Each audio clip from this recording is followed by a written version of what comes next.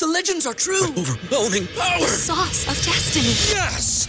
The most legendary sauce has arrived as McDonald's transforms into the anime world of WickDonald's. The greatest flavors unite in all new savory chili McDonald's sauce to make your 10-piece Wick Nuggets, fries, and Sprite ultra-powerful. Unlock manga comics with every meal and sit down for a new anime short every week only at WickDonald's. Ba-da-ba-ba-ba, go! At participating McDonald's for a limited time while supplies last. Say goodbye to your credit card rewards. Greedy corporate mega stores, led by Walmart and Target, are pushing for a law in Congress to take away your hard-earned cash back and travel points to line their pockets. The Durbin-Marshall credit card bill would enact harmful credit card routing mandates that would end credit card rewards as we know it. If you love your credit card rewards, tell your lawmakers, hands off my rewards. Tell them to oppose the Durbin-Marshall credit card bill.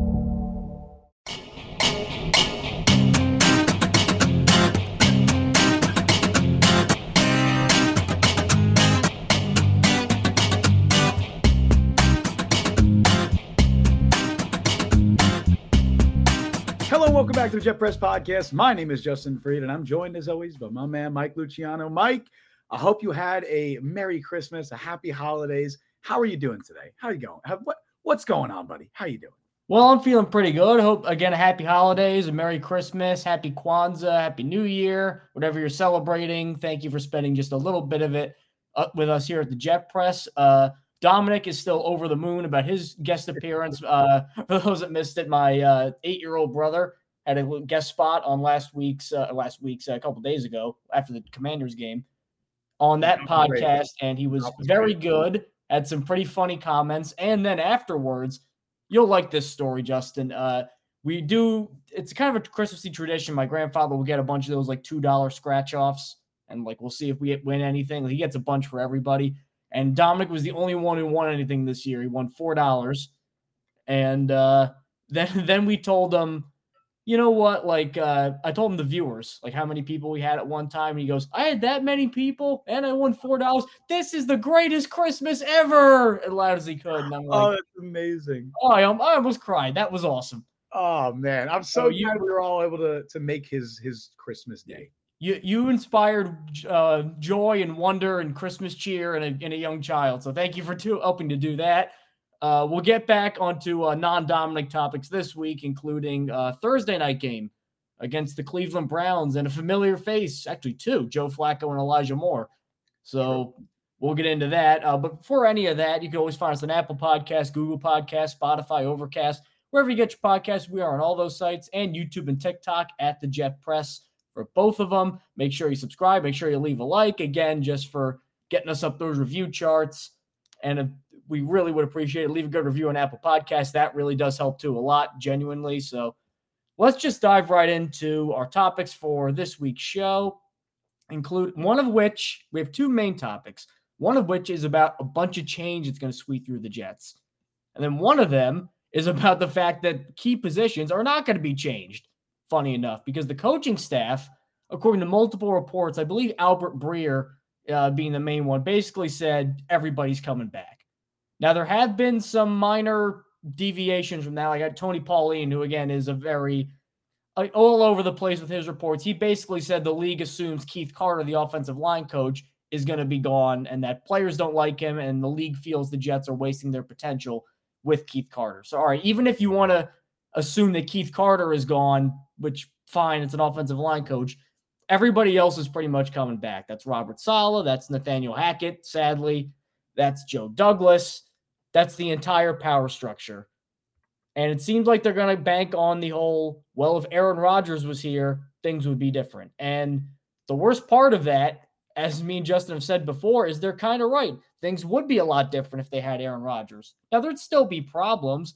I don't think that they would win the division like many thought they would with Aaron Rodgers. I don't think they would go on a deep playoff run with Aaron Rodgers, considering all the other problems on this team. But you can point to 2 or 3 games this year, Raiders game, Patriots game, Falcons game, that's 3 right there, where forget Aaron Rodgers, if they had like Derek Carr, for crying out loud, they'd probably win those games. They're now in the playoffs right now with 9 wins instead of 6 wins, and the discussion is completely different around pretty much everybody. So On one hand, I understand that. I really do. Because Aaron Rodgers would cover up for a lot. He wouldn't cover up for everything like they maybe assumed he would, but he does cover up for a lot. On the other hand, this is them basically just saying immediately within 15 minutes of the season starting, we gave up on the year. Now, we tried hard and players don't lose on purpose and we have a good defense. So just on a base level of talent, we won some of those games. But for all intents and purposes, we gave up on the season. From the front office basically said that. And Woody Johnson said that because nothing that they would have done this season seemingly would have impacted Robert Saleh or Nathaniel Hackett or Joe Douglas. We've been joking around about this. If they had won 2 games this year, I still genuinely think everybody would have come back because they would have said, well, Rodgers would have fixed everything. I don't think that's the right attitude because without Rodgers, we've seen just how threadbare and how barren this offense is. They have basically 2 good players, Breece Hall and Garrett Wilson, and outside of that, that's it. Yeah, they can get a backup quarterback, but you know who else needs a backup quarterback and a starting quarterback? Like most of the league.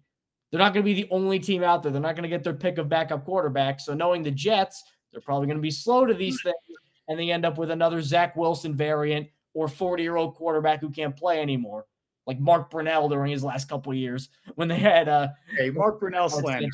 No Mark Brunell slander. Relax. Well, it's just that's what I'm thinking of. So, I'm really conflicted on this because. Douglas and Saleh you want to put them in a separate category, fine, because we like Saleh's defense. We want to see him with a real quarterback. And Joe Douglas has done a lot of things wrong with the Jets, but you could always point to the 2022 draft. You could point to certain smaller moves here or there, which are big for GMs. You got to hit on smaller moves. You got to hit on guys like Bryce Huff or guys like even a John Franklin Myers. You got to hit on some guys like that.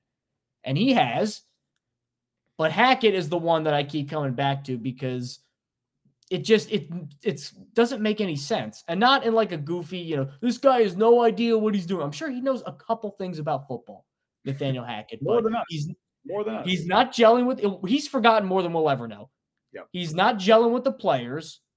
His scheme looks kind of outdated. It works sometimes, but it just seems like the rest of the league is caught up to what Nathaniel Hackett's doing. And if Aaron Rodgers isn't there to do everything pre-snap that Nathaniel Hackett asks of his quarterbacks, because he does put a lot on his quarterbacks, even outside of Rodgers, he puts a lot on his quarterbacks pre-snap. If Rodgers isn't there to make up for it, the offense looks terrible. It looks disjointed. There's players running around not knowing what they're doing. The offensive line doesn't know what protection they're doing. My God, the offensive line. So the Hackett one is the one where I'm like, okay, now I think you're stretching things a little too far. As Alan in chat said, and he clarified this was rhetorical, of course, was there any real doubt that Douglas, Saleh, and Hackett would be retained? No. The answer is no. Now, I don't know if they won 2 games, like you said, Mike, if they would have retained them, but ultimately we've known that this staff was coming back for a long time. We tried to kind of copium and talk ourselves into, maybe they could demote Hackett or whatever. Maybe they would move on.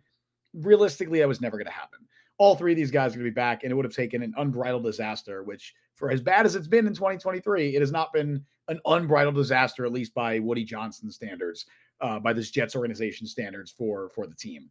So we kind of known this for a while. I think you hit the nail on the head early on when you said it would obviously be better with Aaron Rodgers. It would undoubtedly be better this season with Aaron Rodgers. But I also think the important question is, would it be good enough? And that's going to be the question that the Jets are asking themselves going into next season. It's not just, is it going to be better than last year? It's how can it be good enough to not only make the playoffs, because that should be the bare minimum expectation. It should be, how can we compete for a Super Bowl and win a Super Bowl in this very small window that we have Aaron Rodgers?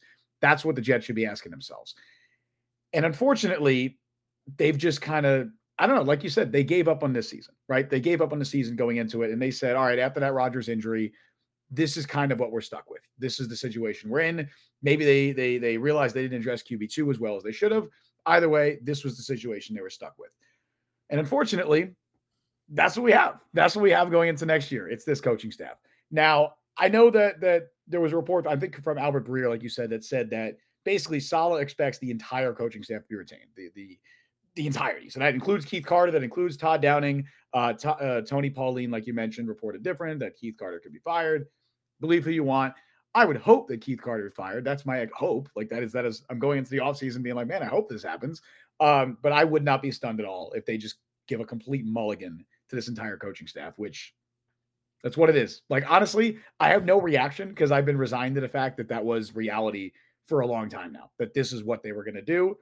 They just got to hopefully capitalize on their small window, and they're residing by this coaching staff. They're believing in them. They're saying these are the guys.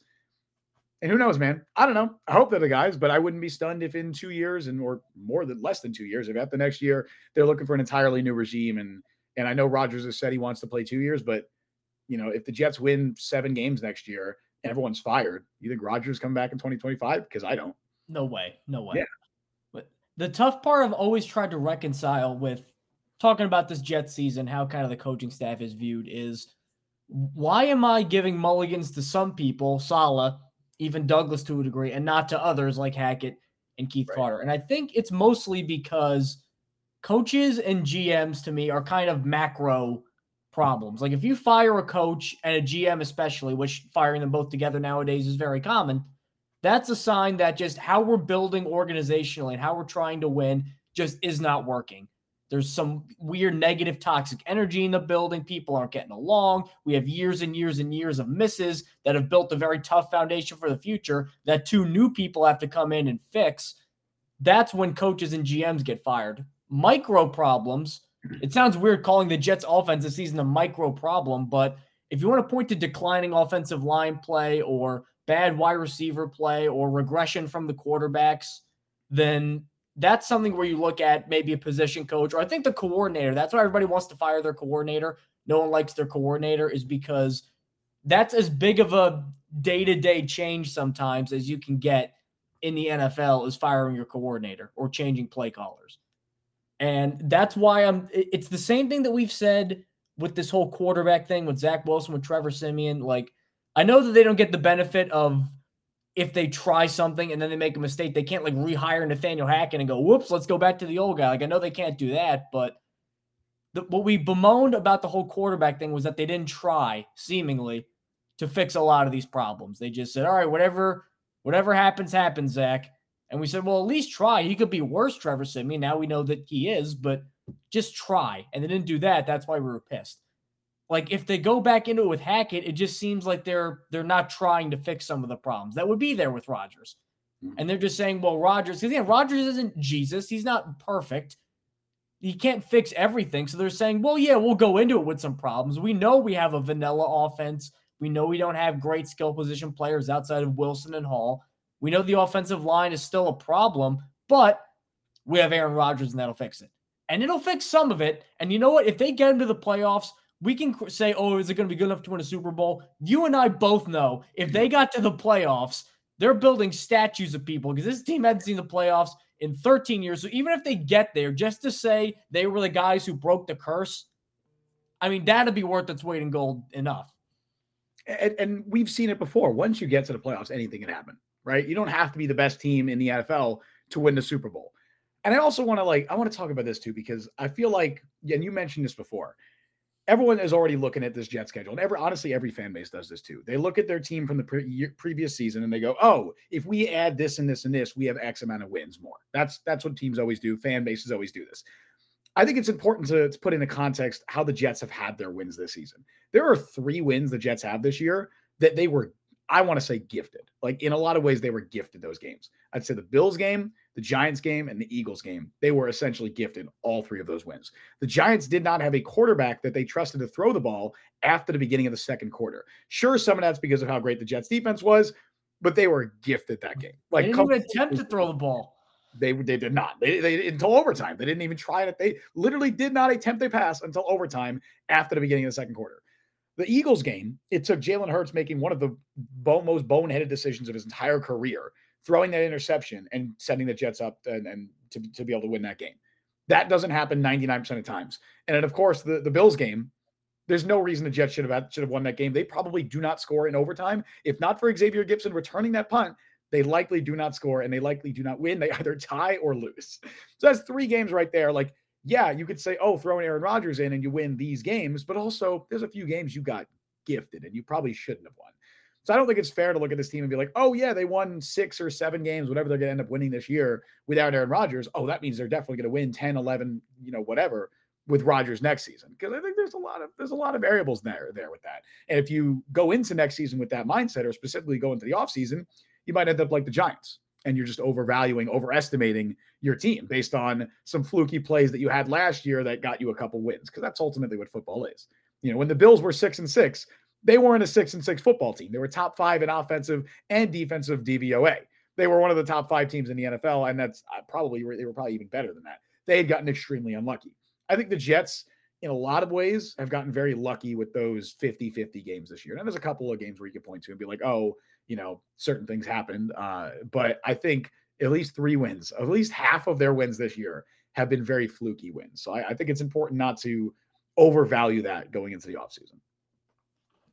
I get your point too about like, don't overvalue what you have, but maybe this is just me being a Jets guy. Like, I don't know, looking at that defense too, I just feel like there's more like, I think, tangible talent to that team, like maybe the Giants going all in on Daniel Jones. I think that's a little different than like the Jets going all in on this defense, because that's really like going to be the foundation. Even with Aaron Rodgers, this is going to be, I still think, a defense first team, because they just don't have the personnel or the schematic genius needed to really be a very explosive offense. Now, they could do that if they got rid of Hackett and brought in someone else that A, Rodgers likes, and B, just has more competency on the offensive end, but they just have no interest in doing that. And again, it's that old excuse from Aaron Rodgers that I hate. Well, when I play, it works. Yeah, whenever you play in anything, it works, because you're Aaron Rodgers. We just need to execute better. Like, oh yeah, we just need Zach Wilson to go 45 yards on the run with a half an inch of separation right into a waiting guy's arms. Like, yeah, just do that. I can do it. Why doesn't Trevor Siemian do that? Like, you're being intentionally obtuse here, Aaron. I feel like I'm playing devil's advocate now, but my devil's advocate counter argument to that would be, I don't expect the defense to be as good next year as they are this year. Maybe they are. Maybe well, didn't you say that too last year about this year, because they were very healthy? We did. And that's another part of what just makes me think, man, what are the odds to get the Jets get 3 healthy years for the most part out of their star defensive players, out of most of their defense? Like, knock on wood, other than a couple like concussion issues, Sauce Gardner and DJ Reed have been healthy this season. Quincy Williams, CJ Mosley, Quinnen Williams, John Franklin Myers, I know he has the ankle recently, but Jermaine Johnson, Bryce Huff, like almost the entire defense has been fully healthy this year. I hope we get that again next year. And I also like, what are the odds they all play at the same level again? Who knows? Maybe this is just my devil's advocate side saying that. I don't know. I just think going into next year, they can't just think, okay, we get Aaron Rodgers back. We put him a year and we make a couple of offensive tweaks and we're going to win a Super Bowl. Like, I think that there's a lot more they need to do to set themselves up for that. And it starts with more than Rodgers. It starts with trying to fix the offensive line any way you can. Throw as many resources at the offensive line as you possibly can this offseason. Add another premier level pass catcher and then get like another suitable RB2 alongside Brees. You do that, and I think this offense can be pretty good, even if Nathaniel Hackett's there, because Rodgers can hopefully work his magic. I'm just working with what they have because they're not getting rid of Hackett. Ideally, you'd want to replace him too, but they're bringing him back. We already know that. So I think going into the offseason, they can't be like, oh, let's bring in Aaron. We're getting back Aaron Rodgers. That's basically our big move of the offseason. We'll sign a mid-level receiver. We'll sign one guard and then call it a day, and then maybe use our top pick on a tackle or something. Like, I feel like they need to do more than that, and I hope they do. Well, one thing they're definitely going to do is just change the roster, because this roster is not working as currently constructed. They need to make some improvements and maybe some additions by subtraction, I think is going to be the big thing, including a couple players that, if I had my druthers, I don't think are going to be back next year. Just because, like, there's no way that, like we talked about, like, oh, you can't get too complacent and you can't just bring everybody back. I mean, you can't go into next year with guys like Mekhi Becton, Zach Wilson, Jordan Whitehead in positions of prominence and be like, oh, yeah, things will be fine. Don't worry about it. Like, if I'm looking at players who won't return to the Jets next year, I feel like obviously there's going to be one name at the tip of everybody's tongue, and that's Zach Wilson. But eschewing the Wilson talk for a period of time, I'm looking at the offensive line. Like, as Keegan here says on Twitter, I'm not calling it X, I'm calling it Twitter. AVT and Tittman are the only linemen returning to the starting line. I mean, there's a very good chance that happens, because Laken Tomlinson is not a sure thing to be back. Connor McGovern looks like this is it for him. the cavalcade, the clown car of guys playing right guard. I don't think he's coming back. But then I look at Mekhi Becton. I'm like, all right, this was a make or break year. This is going to be, is Mekhi Becton going to be the tackle for 10 years, or are they going to look for another guy? And they're going to look for another guy. Like, he was up and down all year, but I liked him for staying healthy. I liked him for actually being a pretty good run blocker. Like, how many times earlier in the year, too, were we screaming at Hackett, why don't you run behind Mekhi Becton? I mean, that used to be the thing about those halcyon days. That was our big complaint with the offense, was direction of running the ball and not, they can't score touchdowns at all when not aided by Sam Howell being dumb. But then Becton just started declining and getting worse and worse over the year. Like, the Miami game was shocking. The Miami game, for a guy of his pedigree and talent level, that was as bad a full game as I've seen in quite some time from an offensive tackle. I mean, he had no idea what to do. And it's games like that where you're like, okay, like, you're like, I could see a situation where it works. And then he does that.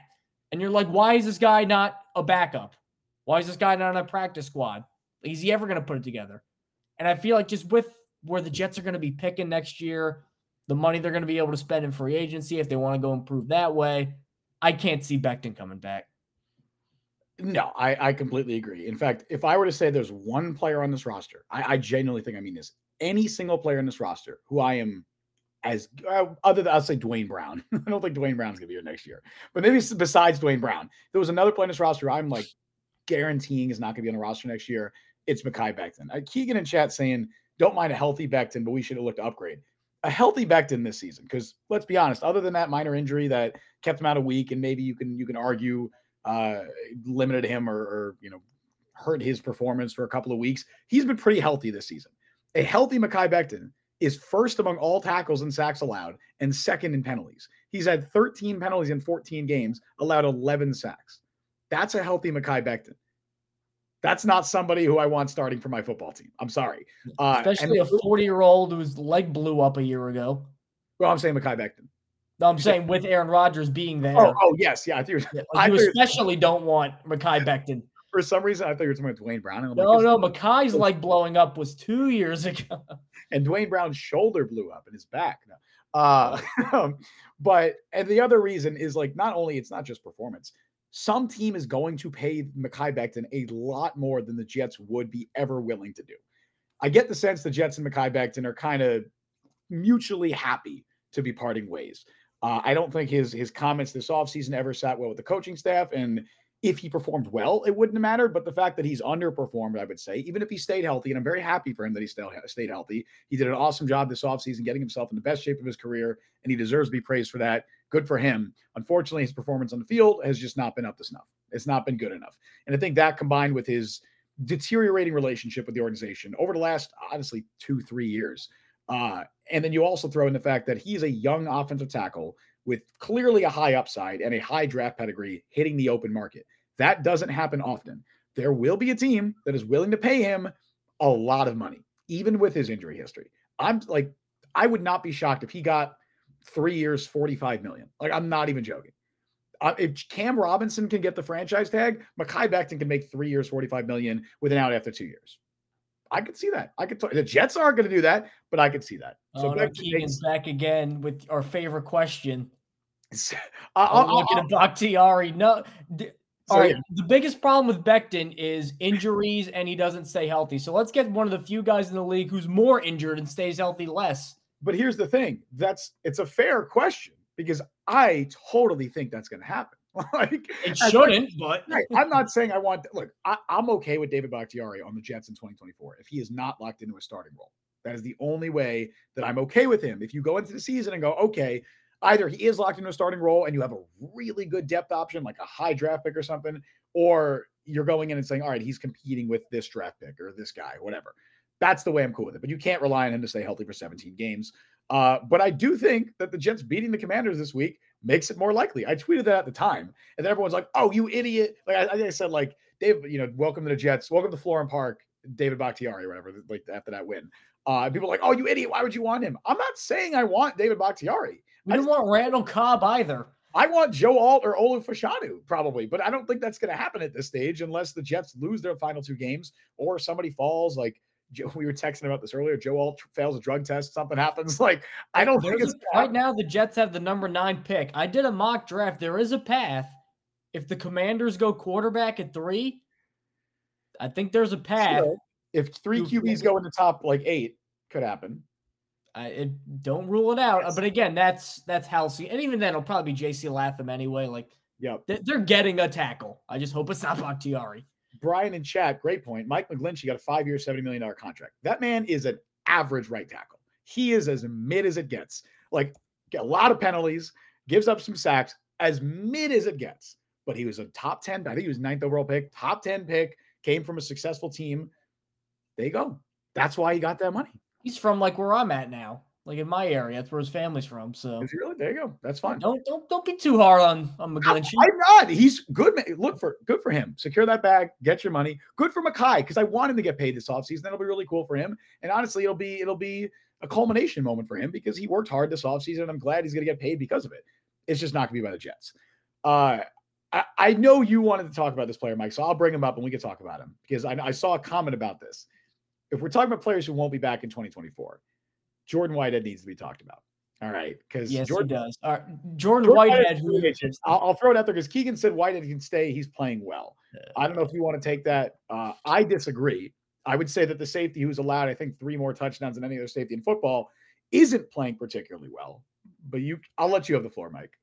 Well, I think it might be 4 more too. Jordan Whitehead more likely to make a Pro Bowl than Sauce Gardner at this point because based on fan voting, yeah, but I don't think that's going to stay the same. Typically, all right, if you're close to like leading the league in interceptions, like I remember people were ripping on Trayvon Diggs when he had like 11 picks, but he would get beat sometimes. Like, all right, if you have that many picks, you're doing something well. And there is a pretty strong correlation a lot of the time between a lot of interceptions and good defensive back play. But also sometimes when you're Sauce Gardner and you have none, sometimes that can also be just as telling. So Jordan Whitehead has 4 interceptions this year, which you'd think, oh, that's unbelievable. He's 4 interceptions, especially after last year where he wasn't great. And I actually do think genuinely he's been better this year than last year. Last year he was awful. And this year he's been like okay. I think is the best way to describe him, has been okay. But Jordan Whitehead, I think what made him really good in Tampa Bay and why he hasn't been able to live up to it with the Jets is Todd Bowles, to his credit. I know we don't like Todd Bowles, but especially as a defensive coordinator, he is pretty good at, especially with defensive backs, like knowing where you're best served and getting creative with guys. Like I think he kind of started that whole money linebacker, safety as a linebacker trend in Arizona. Yeah. That was him. Was that Mark Barron? Was that who was Dayon Buchanan, I think, did it too. Buchanan. That's who it was, yeah. It was Dayon Buchanan. But I mean, sometimes there were some mistakes, like Sheldon Richardson playing like off ball sometimes. Yeah. Like there were some weird decisions, but like he generally has been pretty creative. I mean, that's kind of what made Jamal Adams really good with the Jets early on, is Todd Bowles used him in a variety of different ways and kind of obscured he wasn't as bad as he is in coverage now with the Jets. He had some flaws, but like he obscured that and kind of played to his strengths. And he did that with Whitehead in Tampa Bay. Like he used his speed, he used his aggressiveness, and it worked pretty well. And it just hasn't, because I think Robert Saleh is asking him to play more like a traditional safety. And a lot of cover 3, a lot of quarters, hang back, cover a lot of ground. And that's not really his game. He's not that big a safety. He's like 5'11". Like he's at his best almost like a nickel-y, blitzing, flying all over. That's what he's good at. Like they're just not asking him to do things that he's good at. And you're not getting Robert Saleh to change the scheme because number 1, he never changes the scheme. And number 2, it's working really well. So I just think they need to find someone who's a better fit. Like Keegan again said, he's decent in our elite defense. Other positions need upgrades more than safety. And I could see that a little bit, but also I don't think they don't need to break the bank for a safety. They don't need to get sign the best guy out there to a 4-year contract. I don't think that's what we're asking. I think we're saying maybe, I don't know, go with like an Ashton Davis or like get a veteran on a cheaper deal who could be a better schematic fit. Hope that Chuck Clark comes back and ends up. I mean, they did trade for Chuck Clark for a reason, because the safety play wasn't as good last year. So, like Whitehead, I think part of it too is I think he has 1 more year left on his deal. Whitehead? No, he's a free agent. Oh, he's a free agent? Okay, but he's still, I think, is going to earn a good amount of money in free agency. I just don't think the Jets are going to be willing to pay that, and there's going to be a lot of guys who can give you the same production for less of a price. Oh, 4 interceptions. 3 of them were in one quarter and against the Bills and Josh Allen. So if you take that quarter where it was partially just Josh Allen, losing his mind, and then you could probably get similar production from guys like, as Brian mentions in chat, guys like, I know I wasn't too high on Darnell Savage, but I think Savage and Whitehead are kind of. Yeah, I got shit on when I said it. When Brian brings it up, you're like, oh yeah, good idea. I was like, Darnell Savage, you're laughing at me. Well, because I don't want them to pay a ton of money, and I don't think he's a significant upgrade. I think they're it's the Spider-Man pointing meme. Yeah. So I don't think he's a big upgrade. And then Cam Curl, I actually think might be an upgrade. Cam Curl's good. If Washington lets Cam Curl go, absolutely. He's a young, talented safety. For sure, give me Cam Curl. So, that's where I think we're coming at. Not like Jordan Whitehead is the worst player ever. It's just he's not a good fit, and there's so many better guys you could get who are a better fit for not that much more of a price, or actually maybe even cheaper.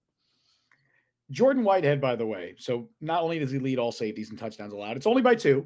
Reed Blankenship is catching up, but Jordan Whitehead's allowed 8 touchdowns this year. It's 2 more than any other safety in football. He also leads all safeties in missed tackles. So if you can't cover and you can't tackle, what are you doing, right? And obviously, those are counting numbers. I would say that Jordan Whitehead has been better than that indicates. I don't think he's the worst coverage safety in NFL. I think he's been better in coverage this year than he was last year. I don't think he is the worst tackling safety, although he's not a very good one. He also, I think he's played the 3rd most snaps of any safety too. So there's a reason those numbers are high. He's playing a lot.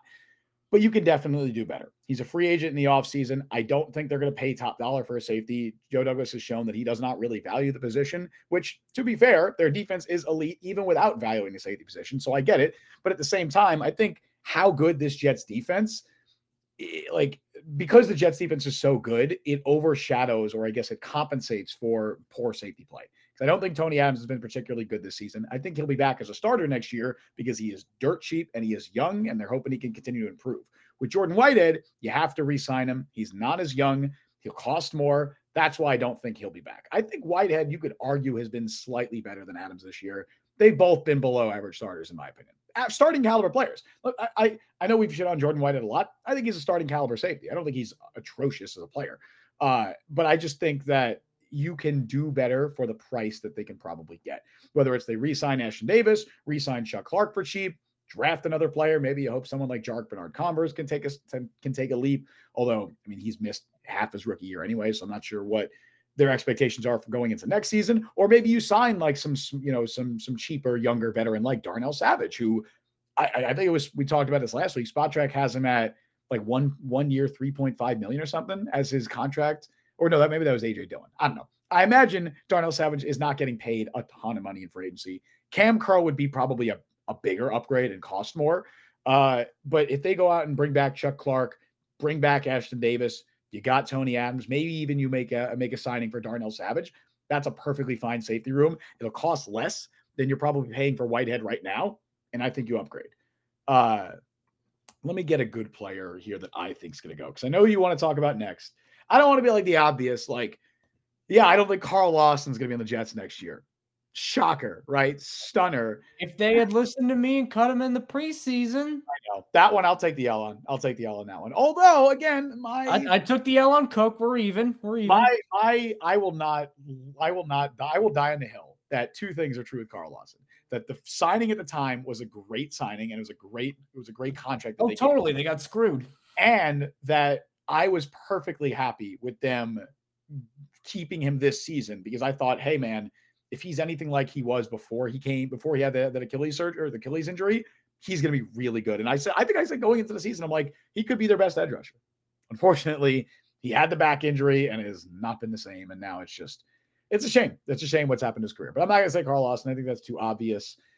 I know you want to talk about, I'll throw 2 names out there with the offensive line. So 2 names. I'm not guaranteeing either of these guys are gone next year, but I think there's a decent chance at least one of them is. First, I'll say Max Mitchell. Max Mitchell will be on the roster in the summer of 2024. He's not getting cut this offseason, but he's going to have to fight for a roster spot. And that sucks, considering I think expectations going into this year were, he's a very good swing tackle backup who can maybe be a starter in the future. That was okay as a rookie with some tough situations too. I think that was the expectation going into this year, that he's your third tackle, and that's fine. And maybe he could develop into a starter when Brown retires or Becton walks or whatever the situation was. Unfortunately, he's been given an opportunity. I think he started 7 or 8 games this year, and he's been really bad, like really, really bad. I think he's like top 10 or 15 in sacks allowed at tackle, and he's started 7 games or 8 games, whatever it's been. That's awful. He's allowed, I think, 30 pressures as well in those 7 or 8 games, which again, not good. That's very bad. We'll always have that one game against Max Crosby. Was that was him? One right? game against Crosby, and it wasn't it Joey Bosa too. He also played well against. No, he got killed against Joey Bosa. Whatever. I knew something. Ripped Zach Wilson's spleen out. I know something notable happened against Joey Bosa. Whatever. But yeah, I think Max Mitchell will come back in 2024. My expectation is he does not make the roster, because I think Carter Warren has replaced him as the new 4th round developmental tackle project that the Jets are working on. They're giving him starts down the stretch. I don't expect Max Mitchell to get another start unless, Becton gets hurt or something, or Carter Warren gets hurt again.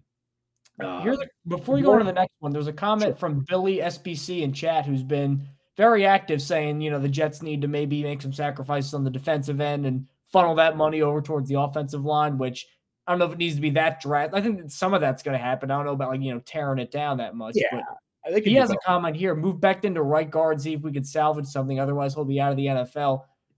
I feel like Becton's almost being betrayed by his body a little bit, because, style of play wise, I think he could be a good guard because he's a really good run blocker. He's very strong. He can definitely move guys. I think he could be good on the interior. The problem is he's just so big. How many 6'7", 350-pound guards are there? No. Very few. Tippmann's a big center at 6'6", and even then people are like, I don't know about Tippmann on the inside. That was a legitimate question for a lot of people. So you just don't see many guards his size in the NFL. And it's too late. There's 2 games left. They're not teaching him a position he's never played before. I don't think he's practiced at all at guard, to my knowledge. Have to be his third position too. And it's like a Zach Wilson situation where both sides have kind of mutually understood that they're moving on in the offseason. I don't think Becton would be receptive to that at all. First of all, I mean, not that, I know we have the whole, I'm a left tackle thing, and he eventually ended up playing right tackle. But at this stage of the season, when he's playing very likely his final 2 games with the Jets, why would he move to guard? He's not going to do that. Maybe if you brought him back next year, it would be something that if you're going into the summer and you're like, maybe we can try cross-training him there. But I don't think, like you said, Mike, I think he's too tall. He's too big. You're not playing guard, especially in this scheme where you're asking your guards to pull all the time. I just don't think he can do it. He's going to get paid though. I don't think the out of the NFL thing. He's not going to be out of the NFL. Somebody's going to pay him. Some team is going to pay him a lot of money to start next season, very likely at left tackle. So he's going to get his money. He's going to get his opportunity that he wants. I know he was bad, and for 3 consecutive seasons, he had a hand in ruining the Jets' offensive line plan, but it'll be different because I'm me and I'm awesome and very smart. So it'll be different this time. I think teams will look at it and this is how they'll rationalize it, and they'll look at it in their heads. And who knows, maybe some of this is true. They'll look at it and say, all right, he got very unlucky with injuries in a couple of years, and he stayed healthy this year, proving that he can do it. He got himself in great shape, was clearly motivated, yada, yada, all that stuff. On top of that, they'll chalk up some of his poor play this season to him moving, switching back and forth between positions in the summer, and the, I would say, very poor offensive line play next to him and alongside him. Also, I don't think Keith Carter is held in very well regard around the league. And some teams legit might be, oh, that Jets offensive coaching staff stinks. They might say that and be like, our coaching staff's better, we can get more out of him. And some of that may absolutely be true. I'm not saying that Mekhi Becton is going to be a flop wherever he signs. I just think that some teams will rationalize it that way. One offensive lineman I do want to get your thoughts on, Mike, because it's someone I think we need to talk about. I'm not saying that I think this player will be gone, but it's someone I think that's in that discussion, is Laken Tomlinson. Because Laken Tomlinson, I know we had somebody in chat say earlier that Joe Tippmann and Elijah Vera Tucker are the only 2 offensive linemen that should be back in 2024. And if we're saying on merit, yeah, probably I agree. Unfortunately, Laken Tomlinson is making $18 million next year. You lose, I think it's $10 million in dead cap if you cut him. You can split that if you try and make him a post-June 1st cut. I don't think they do that. I think they need the cap relief up front. So they probably would just cut him outright. And you lose $10 million doing that. Now you save $8 million, which is a large chunk of savings. The upside to Laken Tomlinson is that he's been healthy. He's played every game. I think the Jets absolutely value that. I think they value that he's a veteran leader and a a stable presence along an offensive line that has had a ridiculous amount of turnover, not only during the season, but will likely have a lot of turnover going into next year. I think they value that. The downside is that he leads all guards. I tweeted out these stats yesterday. I'm going to pull them up now, but he leads all guards in pressures allowed. I believe he's allowed 48 pressures this season. Where and he's old. He'll be 32 next year. He'll be 32. No other guard has allowed more than 41 pressures this year. Tomlinson's allowed 48. The difference between Tomlinson and the guy who's in third place, who's allowed 38 pressures, is the same as the difference between third place and 10th and 20th place. So Laken Tomlinson not only has been the worst pass protecting guard from a pressure standpoint in the NFL, but by a significant margin. Like he's lapping guys out there. He's been really bad. He has been bad. So do you move on from him is the question. I would say I'm leaning towards, I think they keep him. I'm not saying that's the right move. I think they value the stability. I don't think they think he's been as bad as the numbers indicate. I think they value the leadership, the stability, the durability, and I think he's on the roster in 2024. But what do you think? Well, one thing I've kind of mentioned a lot with offensive line play is offensive line play, bad play can really infect everybody else on the offensive line. Like I've said before, find me an offensive line with one all-pro and then like 4 guys who shouldn't be on the roster. Like it doesn't really happen like that. Like even like the Browns with Joe Thomas, like Joe Thomas would give up some sacks because like he can't stop everybody on every single play. Like eventually breakdowns are going to happen and sacks are going to happen. I think that's especially true with interior linemen as well. Like there's so much teamwork that goes into that. Guards and center play, they go hand in hand. Especially too in this scheme where they're moving all the time and they're pulling all the time. Like it's very complex for an offensive line. And then, so I'm looking at Laken Tomlinson, and if you want to write a lot of the Jets' offensive struggles off as freak year, everything got FUBAR immediately, and just he got lost in the big tidal wave that swept over this team. You could say, you know what, next year we'll have a real offense, we'll have a real quarterback who can actually understand protections, and we'll have a better offensive line around him, and then he'll play better. Because we have seen, like I know this was a couple years ago, but 2020, very good, 2021 Pro Bowler, and then like that's what drives me crazy because you can see talent gradually decline as you get older. People just don't forget how to play football. Like the Laken Tomlinson in San Francisco and the Laken Tomlinson in New York look like totally different players. And I have a hard time believing he just was this terrible lineman all the time, had one year where he was great, and then became terrible again. To me, I think he got put in admittedly a tough situation, not an impossibly tough situation no one can overcome, but a difficult one. He may not be good enough to overcome that.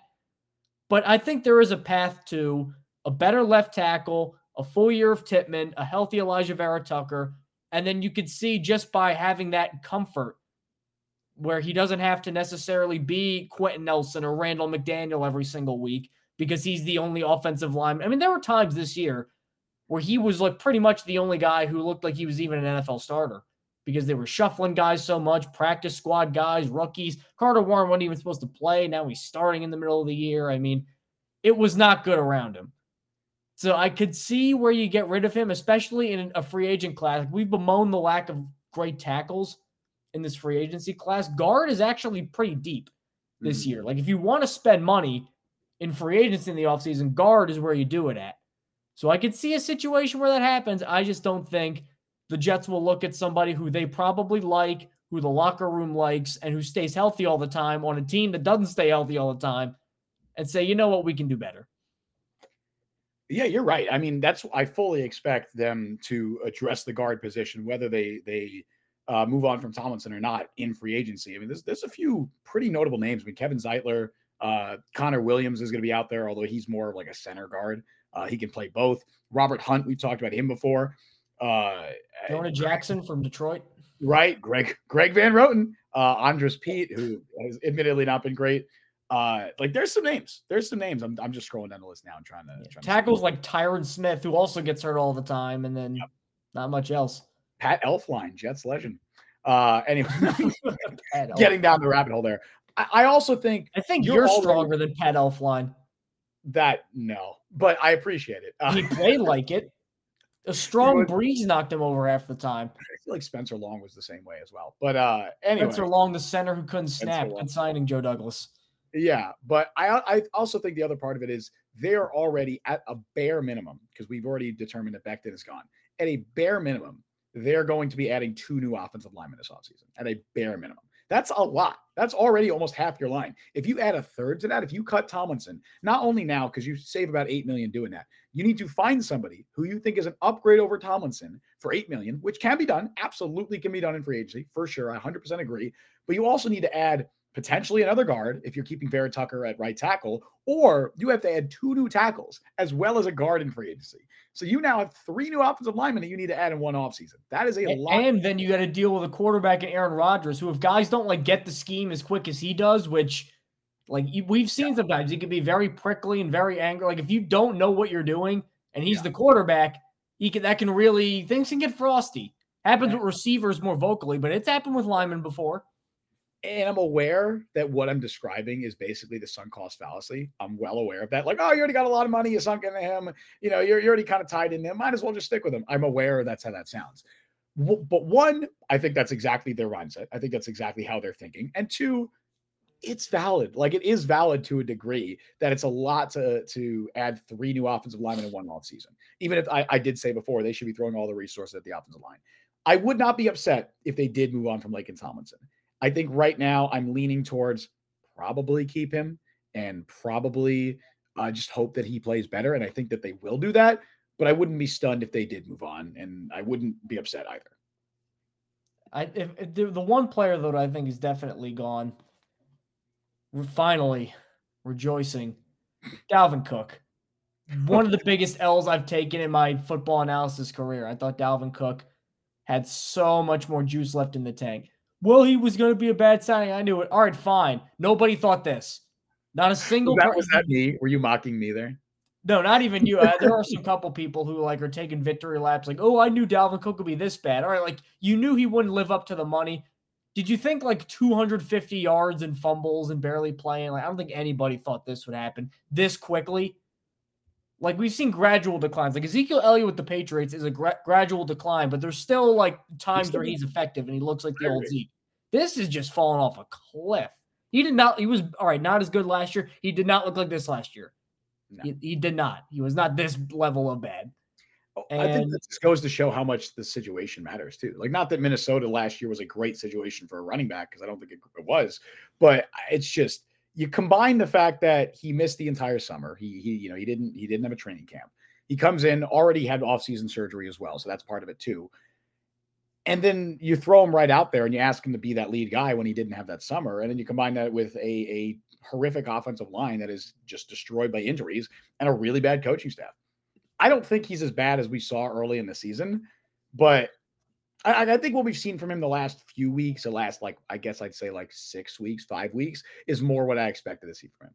A below average running back who's probably not even a good RB, not even a quality RB2, who's really more of an RB3 at this stage and a situational guy. The issue with him and the difference between him and Zeke, although I do think Zeke actually, surprisingly, this was a surprise to me. Zeke has more left in the tank than Dalvin. I didn't expect to be saying that going into Zeke's been okay this year. He has been okay this year. I don't think he's been that bad. He's been better than I expected him to be. But the other part of it is, I think Zeke is going to have a career for the next few years. I don't know where Dalvin goes after this, because what is his role? He's not a good pass catcher. He has ball security issues, and he's not explosive. And he's also not particularly a good short yardage back. In fact, he's been historically bad at short yardage. What is his role? Because when you're not a bell cow like he was for most of his career, you need to have a specific role. And I don't think he has one, which is why I have no issue that as soon as the Jets were out of playoff contention, they're like, oh, okay, we're just going to make Izzy Abanikanda RB2, because that's what they did this past week. Izzy Abanikanda was RB2. He finally got some touches. I think he had 45 yards on 9 carries. Good. Keep doing that, because he has a role. Izzy Abanikanda is not a good pass blocker. He has some ball security issues, but the dude has a role. What's his role? He's explosive as hell. He's super fast. Get him in space. Dalvin doesn't have a role. So I don't know what his future is after the Jets, but I agree. I mean, he's not going to be there next year. Here's the big question I have, though. Is it a Abanikanda or a Abanikanda? I've heard both. Abanikanda.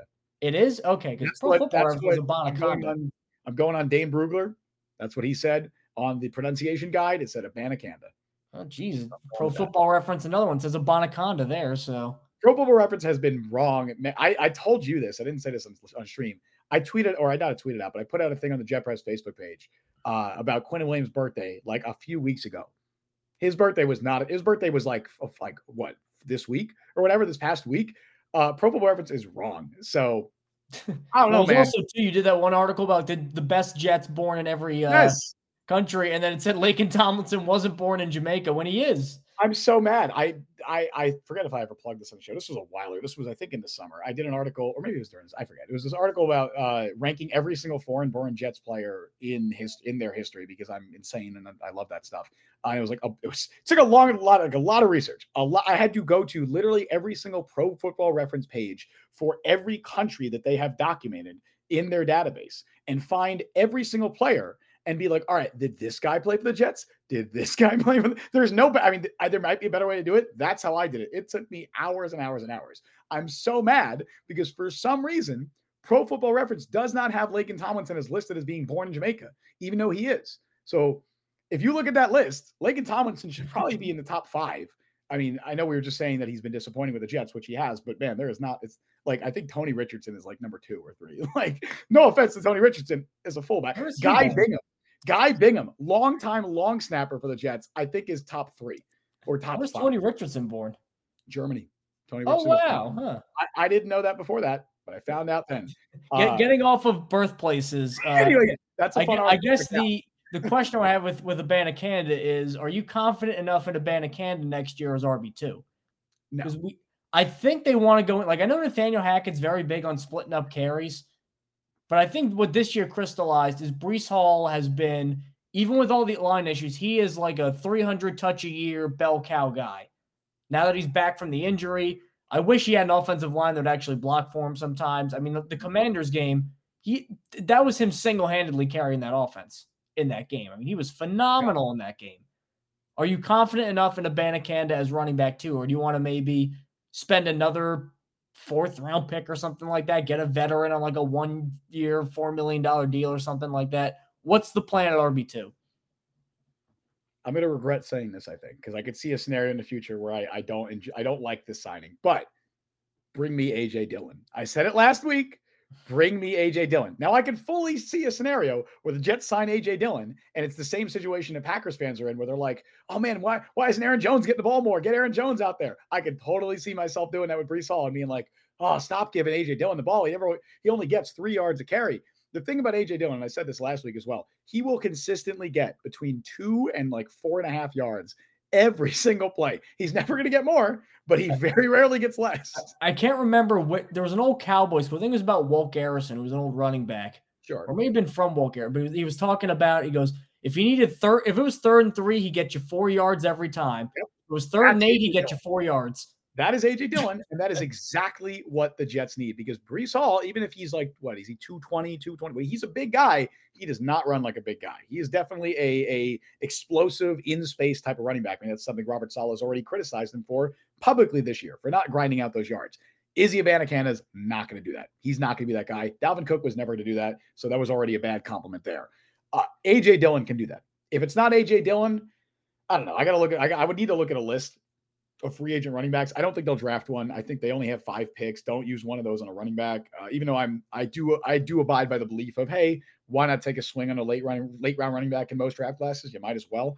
Latavius Murray, that's another guy I'd throw out there that maybe I don't think he has any ties to the coaching staff that I could think of, but he's somebody nice. I saw that. Latavius Murray is someone who, bigger guy, he can handle short yardage work. He's a veteran. I don't want another rookie. I don't want a younger guy. I want a stable, reliable veteran. Murray can also play specials, which Dalvin Cook doesn't. Latavius Murray definitely plays specials. I'm getting Frank Gore vibes. He's going to be 34 next year. That's fine. He was still effective this year. He's still a perfectly fine.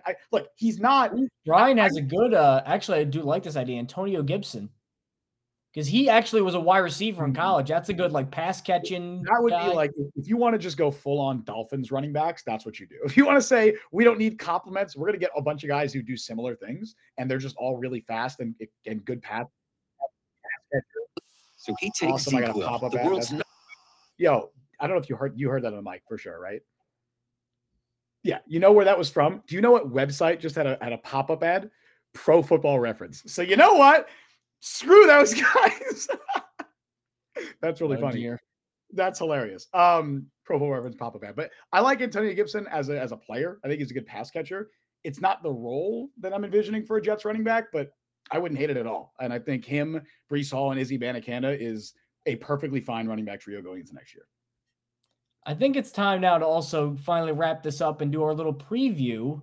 But before that, I have a message. I'm going to do this now since I didn't start the show with it for my friends over at Sleeper Daily Fantasy. Because the Jet Press is partnering with Sleeper Daily Fantasy to give new users a first deposit match up to $100. Make sure to use our code FANSIDED2, that is FANSIDED2, when signing up to receive your deposit match. Please remember to always game responsibly and scan the QR code on the screen to see if you qualify. Now then, Jets-Browns, Thursday Night Football. It's funny, too, because the Browns are the Jets of the mirror universe this year. They're Bizarro World Jets, because a lot of things that have been used as excuse, and not excuses, I'm going to say reasons the Jets have not been able to win this year. Quarterback injuries, offensive line injuries, a lack of great skill position talent. They all apply to the Browns too, because Deshaun Watson got hurt, Nick Chubb got hurt, Jedrick Wills and a lot of their other best linemen, they got hurt. And yet the Browns are 9-6 in the postseason, and the Jets are 6-9, 13 straight years without the postseason. So I'm looking, and people always say, well, why? Is it because Robert Saleh sucks? A lot of people have used the Browns as an example as to why Robert Saleh sucks. But honestly, they just got good quarterback play. Now, the Jets have tried Zach Wilson, Trevor Siemian, Tim Boyle, almost Brett Rippon. Like, those are the levels they're on. And none of those guys have worked this year. And you know what? The Browns are trying to too. None of those guys are working. My draft crush, Dorian Thompson-Robinson, he looked just physically overmatched a little bit, like good athlete. He just didn't have, I think, the juice within the arm talent to really execute an offense. I don't know why they had him throwing deep all the time against the Ravens in his first start and killed his confidence, but that's another point. PJ Walker, I don't know how he keeps getting jobs. He's terrible. Yeah. And then finally, they land on Joe Flacco, and Flacco has 10 touchdowns this year, and the Browns are in the postseason. It's, well, you know, the Browns are doing things to Joe. Like, they're not really conducting this high-octane mega offense. Joe Flacco just on a base level, even with all the mobility issues, I think he's still probably the slowest guy in the league right now. Even with the fact he's not good under pressure, he's still making plays. You know why? Super smart. The arm is still there, and he's a little daring. He's throwing some picks. The Jets quarterbacks are not daring. Whatever the polar opposite of daring is, that's every single one of these Jets quarterbacks. Zach Wilson used to be, and then they beat it out of him. That's what I was going to say. Flacco was the opposite, and that's literally why the Browns have had the success. So there's another universe where if Aaron Rodgers goes down, they sign Joe Flacco. I guarantee. I don't know if they're as good as the Browns are right now, because I think somehow the Browns have a better defense than the Jets. But you know what? They have at least, I think, 1 or 2 more wins with Joe Flacco as the quarterback, and now we're talking about a postseason push instead of talking about offensive tackles they can draft. I think it's I'm glad you said that, like, the coaches beat it out of it, because how much of the reason that the Jets quarterbacks are as complacent or whatever as you want to say is because of the coaching staff. I'd say a lot of it. I think that the Jets have a very conservative offensive game plan, and the way they coach their quarterbacks, it seems to be the same way. I mean, I know Joe Flacco isn't exactly a young, impressionable guy, and if he came in, you know, maybe he would just still try and push the envelope a little bit. Be like, what do I have to lose? I'm 40 years old. But I don't know. I feel like if Joe Flacco was on the Jets. Well, even last year, like, I know it's Michael Florida, Nathaniel Hackett, but like, one of the reasons I think, obviously Rodgers, but like, they did want a stylistically similar guy. Flacco was a little bit more vertical than some of the other guys. Like, Flacco actually tries that Browns game, oddly enough, when he beat the Browns. That looked like Baltimore Joe Flacco. Yeah. It didn't look like the beaten up old guy from Denver. He was chucking that ball. If Flacco, I feel like Flacco, what we're seeing in Cleveland is the same Flacco we saw at the Jets. Like, if you give him time, he is still a very heady, smart quarterback with a very good arm who can beat defenses. He can absolutely do that. I think the Browns offensive line, although they've had so many injuries, has still relatively held up a lot better than the Jets offensive line, like a lot better.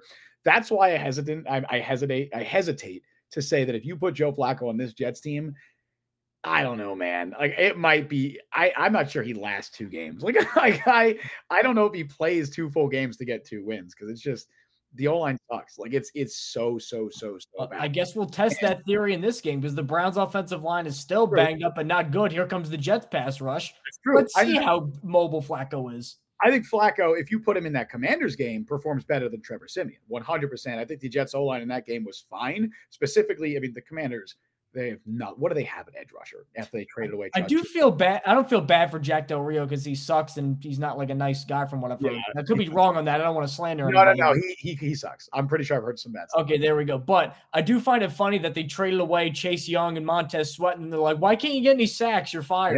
Yeah. It's like Deron Payne's still good. Jonathan Allen's still good, but where are the edge rushers? They got nothing there. So I think if you put Flacco in that game, yeah, he probably does pretty well. I mean, I know, Tomlinson allowed like 7 pressures in that game, whatever. So the interior pressure was still there, but at least the tackles were fine.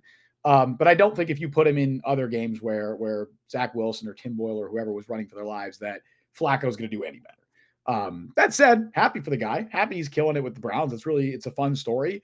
I don't think it's one of those stories like it's the Jets. So everyone's going to clown the Jets for everything whenever there's an opportunity. But I don't think rationally people should look at this and go, oh, Joe Flacco's leading the Browns to the playoffs and potentially whatever, could make a run there. And the Jets were like, yeah, we're fine with Zach Wilson. Like, I don't think that's a 1-to-1 comparison, even though it's going to be made and it's been made. And obviously if Flacco plays really well this week, it will be made even more. It'd be even worse if Wilson were playing. He did reach out to him, didn't they, too? He did.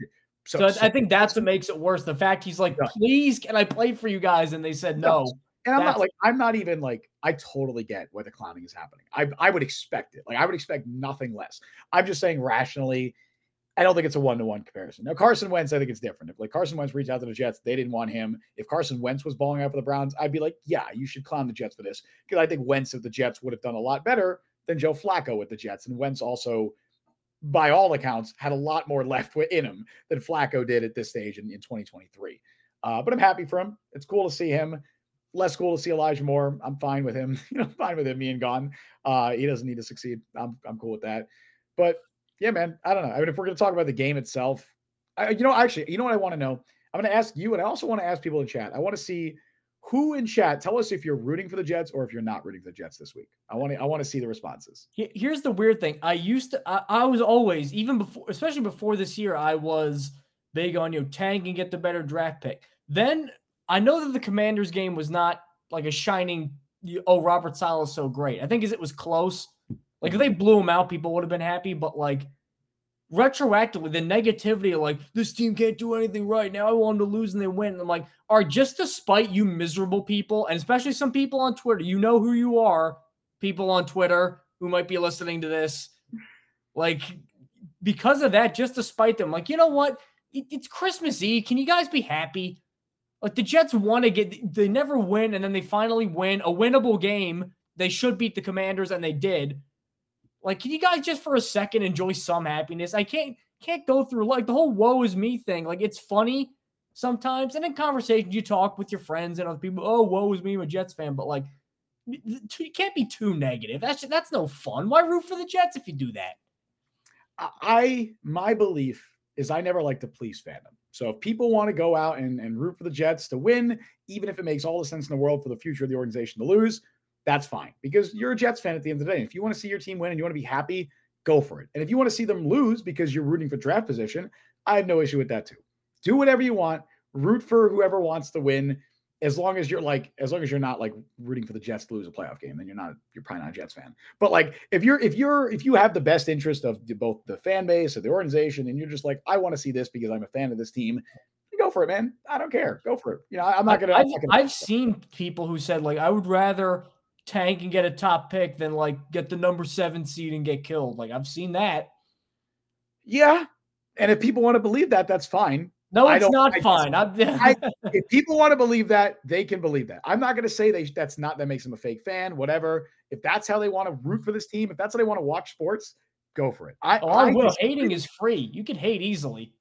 I like that. Maybe I'm too optimistic. Maybe I'm too positive a person. I feel like I try not to police people's fandom. If people want to root for them to win or lose, whatever. But I do agree with you, Mike, that I wasn't rooting for the Jets to beat the Commanders by any means on Sunday, but I wasn't going to let that ruin my Christmas Eve. It was Christmas Eve. I'm hanging with my family, trying to just have a good time. That sucked. Like, I didn't want them to win. And the way that it ended up happening also sucked because they blew a huge lead and somehow still pulled it off, even though they blew a huge lead to a terrible team. That's not great. And they won with Trevor Siemian. Who cares? But it was Christmas Eve. I wasn't going to be a negative person the entire time because who cares? Zach Kuntz is on the active roster. Sorry, I just saw that. That's fun. That's a really fun thing. Most athletic tight end of all time, Zach Kuntz, confirmed by science. Austin Seibert is back. He's going to be the kicker this week, I assume. So Seibert's going to start play 2 games with the Jets this year. That's fun. Looking at this game too, like if there was Dwayne Brown and IR, by the way, so he's not. Speaking of players who will never play a game for the Jets again, and potentially in the NFL, I imagine Dwayne Brown is one of them. There you go. Tough way for a great player, borderline Hall of Fame player, to go out. It is. It is. I feel bad for him because people shit on him really quickly this year because he struggled early on. But man, like Micah Parsons, crying out loud, he did not have to come back this year. He had his money guaranteed. He did not have to play this year. He wanted to play because unfortunately, he wanted to win a Super Bowl. He had never done that in his career. He wanted to win a championship. He wanted to compete. And I mean, he could have taken his money last year too. When he first had that shoulder injury, instead he played through a torn rotator cuff the entire year, strapping his arm into a harness to play football. That's what Dwayne Brown was doing all last year. You know what they should do is just bring him on as like an assistant offensive line coach. If he wants to do that. He loves football. You can tell. He loves it. Who is the Jets assistant offensive line coach right now? Do you know? Because I don't. They have one. They have one? They must have one. There's no way they can employ coaches at that position. The Jets assistant offensive line coach is Ben Wilkerson, who was previously, what a track record, the offensive line coaches of the Chicago Bears and New York Giants the last couple stints. What a track record. It's guys like that where they don't have success anywhere and they keep bouncing around. Where did he come from? Like, why did they sign him? What connection did he have? He was brought in 2022. He probably just had a good Indeed resume. He wasn't even brought in with Keith Carter. He was brought in last year under John Benton and then retained for Keith Carter. He wasn't retained by the Giants after 2021 after Judge and all that stuff were fired. I don't know. I don't know where he came from. But anyway, yeah, sure. If you want to keep Dwayne Brown around, that's fine. Looking at this game, I'm looking at this game though, this Jets-Browns game. Like we always get kind of like funny with our score predictions sometimes.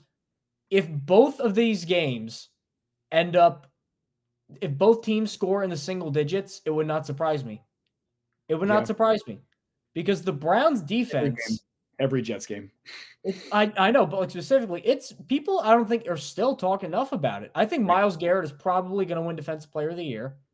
Long time coming. He is as good a defensive end as this team will play this year, and he gets to just lick his chops. He hasn't won it yet. You're right. That's wild. Yeah, I think he's going to get it this year. Linebackers are fast. That's secondary. I mean, we talk about the Jets secondary, but Denzel Ward and Martin Emerson, that's a hell of a cornerback duo. I'm not going to say it's Greg Newsome. Greg Newsome too. I'm not going to say it's Hanford Dixon, Frank Minifield like they had in the 80s, which was like the best in the league for like 4 or 5 years. But that was like flexing your old school knowledge. Flexing your old school knowledge there. Before Sauce and Reed, because they were both big, strong guys. But anyway, and then the safeties too. Grant Delpit just got a contract extension. Like every level, they got players. But it's the front seven really that just gets after you. And now they get not only a bad offensive line, but they don't get Zach Wilson's escapability. They get Trevor Siemian. Now, we don't remember what happened the last time Trevor Siemian played against Myles Garrett. And he's got Mekhi Becton to block Myles Garrett this week because I believe he lines up over the left tackle normally. So there you go. That's going to be rough. I wonder if you're Siemian, like, do you think about that? Like, specifically because they're playing the Browns. Like, I wonder, do you think about that?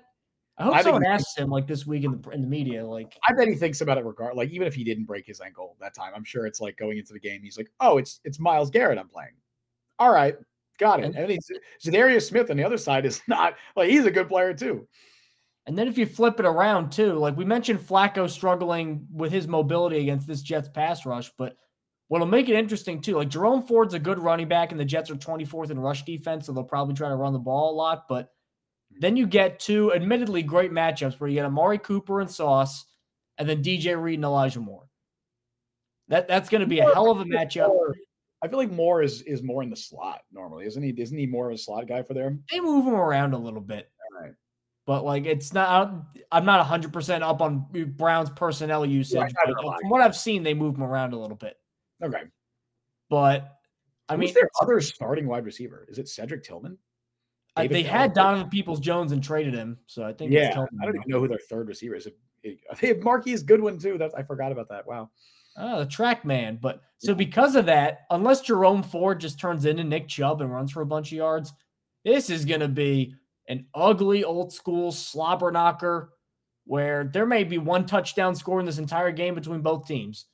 So like if we're doing score predictions, I'm honestly going to say Browns 13, Jets 6. And honestly, the touchdown is probably going to be Trevor Siemian fumbling because Myles Garrett's going to rip his entrails out on a really hard pass rush. And then they're going to start with the ball at the 5-yard line. Like I can't see either team. Maybe they'll have like a fluke, like, like the Khalil Shakir play where a guy falls down and they get a 70-yard touchdown. Can you see either team really getting sustained 70-yard touchdown drives against either of these defenses? Probably not, because for as fun as the Joe Flacco resurgence has been, I think this Jets defense matches up really well against him. They will pressure him. They will get after the quarterback. And when Joe Flacco is pressured in the year 2023, bad things generally happen. I know he's made a couple of plays kind of scrambling around the last couple of weeks where it's like, what's going on here? But that's still not his specialty. That's not his forte. He's also a gunslinger. He will take chances. He's not a Jacoby Brissett or a Dak Prescott or whatever who have had those are quarterbacks who have had success against this Jets defense because they're not pushing it down the field very often. Joe Flacco will try to do that. I mean, look at what he was doing with Amari Cooper last week. That's not going to work against the Jets, at least presumably, based on everything that's happened over the last 2 years, based on everything we know about this Jets defense. That will not work. So I could totally see Joe Flacco having a 3-interception game. Maybe he fumbles, he gets sacked a lot. Who knows? Maybe he gets hurt and PJ Walker comes in. I don't know. But I don't think we're going to see the same Joe Flacco that we've seen the last couple of weeks against this Jets defense. So for that, I agree. I do think it'll be a very low-scoring game, as is every Jets game. I'm running out of ways to predict low-scoring games. I feel like I'm saying the same score predictions every single week. I'll say, I don't know, man. I was going to be like, oh yeah, Jets score 3 field goals or whatever. Not touchdowns. Whoa, 3 field goals. But Austin Seibert's kicking, so who the hell knows? It's not even Zerline. So let's say, you know what? 14-13, Browns win. Austin Seibert missed extra point is the reason the Jets don't win. Former Brown Austin Seibert. Former Brown Austin Seibert. Yes, former Browns draft pick, right, out of Oklahoma or something. That was because Baker Mayfield, that was his kicker. So yeah, was he 5th round pick or something? Because they had Baker at the time, so they got him as guy. 5th round pick, 2019 by the Browns. Played 1 year with them, missed 5 extra points. There you go. The agenda is strong. Austin Seibert missed extra point is the reason that the Jets lose, which would be great. For the tank, Austin Seibert would be pro tank. So I hope that. Well, no, then I'm going to hear, Saleh lost to Joe Flacco, fire him. Like, it won't. I don't care. I don't care. I don't care anymore. I don't care what the narrative is. I want the Jets to lose. I just hate when both narratives like make people upset. It's like, then why do you guys even watch football? All you do is complain. Yeah, like, enjoy wins, man. Like, come on, we'll tank for a better pick. Oh yeah, let's see how tanking has worked in the history of the Jets because they're overflowing with examples of tanking and then doing well. You didn't think tank in 2021? How'd that go? Go? As Brian said in chat, Seibert was signed to the practice squad, so not official that he's playing, but I'm assuming because Zerline was limited on Monday in it, like there was like the what do you call it? Walk through, whatever, evaluation, whatever the estimation. That's the word. There it is. Estimation. He was limited on Monday and then did not practice on Tuesday. That was the estimation there. So clearly stuff got worse. I don't expect him to play. I would be very surprised if he plays. I assume they're just signing Seibert to the practice squad to elevate him, but we'll probably find out. I think Saleh, has he spoken to the media today? I think he did, right? Or no? I don't know. Thursday weeks throw me all off, dude, because he normally speaks to the media on Wednesdays around what? 2 or something. So it throws me off that we're the Thursday week. But I don't know. Either way, I expect Seibert to be the kicker. Regardless, I'm predicting that he misses an extra point. 14-13 Browns win.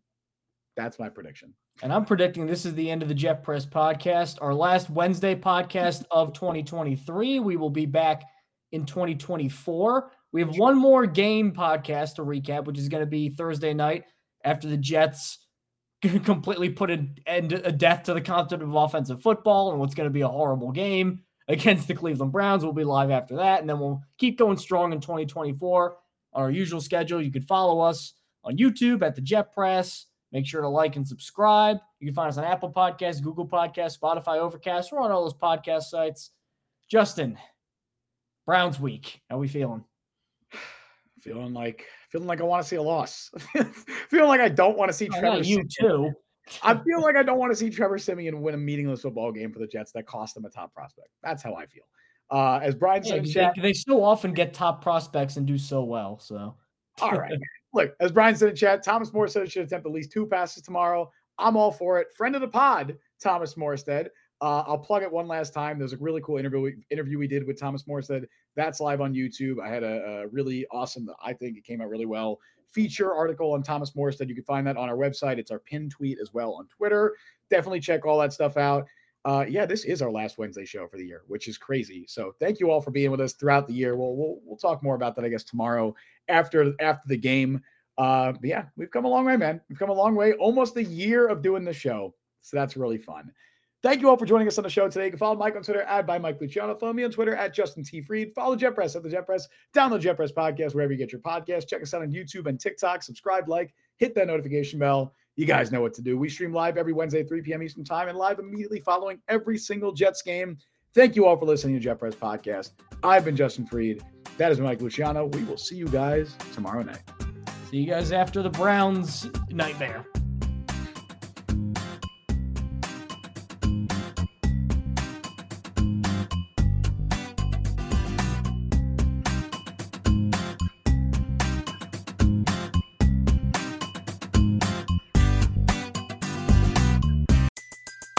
Everybody in your crew identifies as either Big Mac Burger, McNuggets, or McCrispy Sandwich.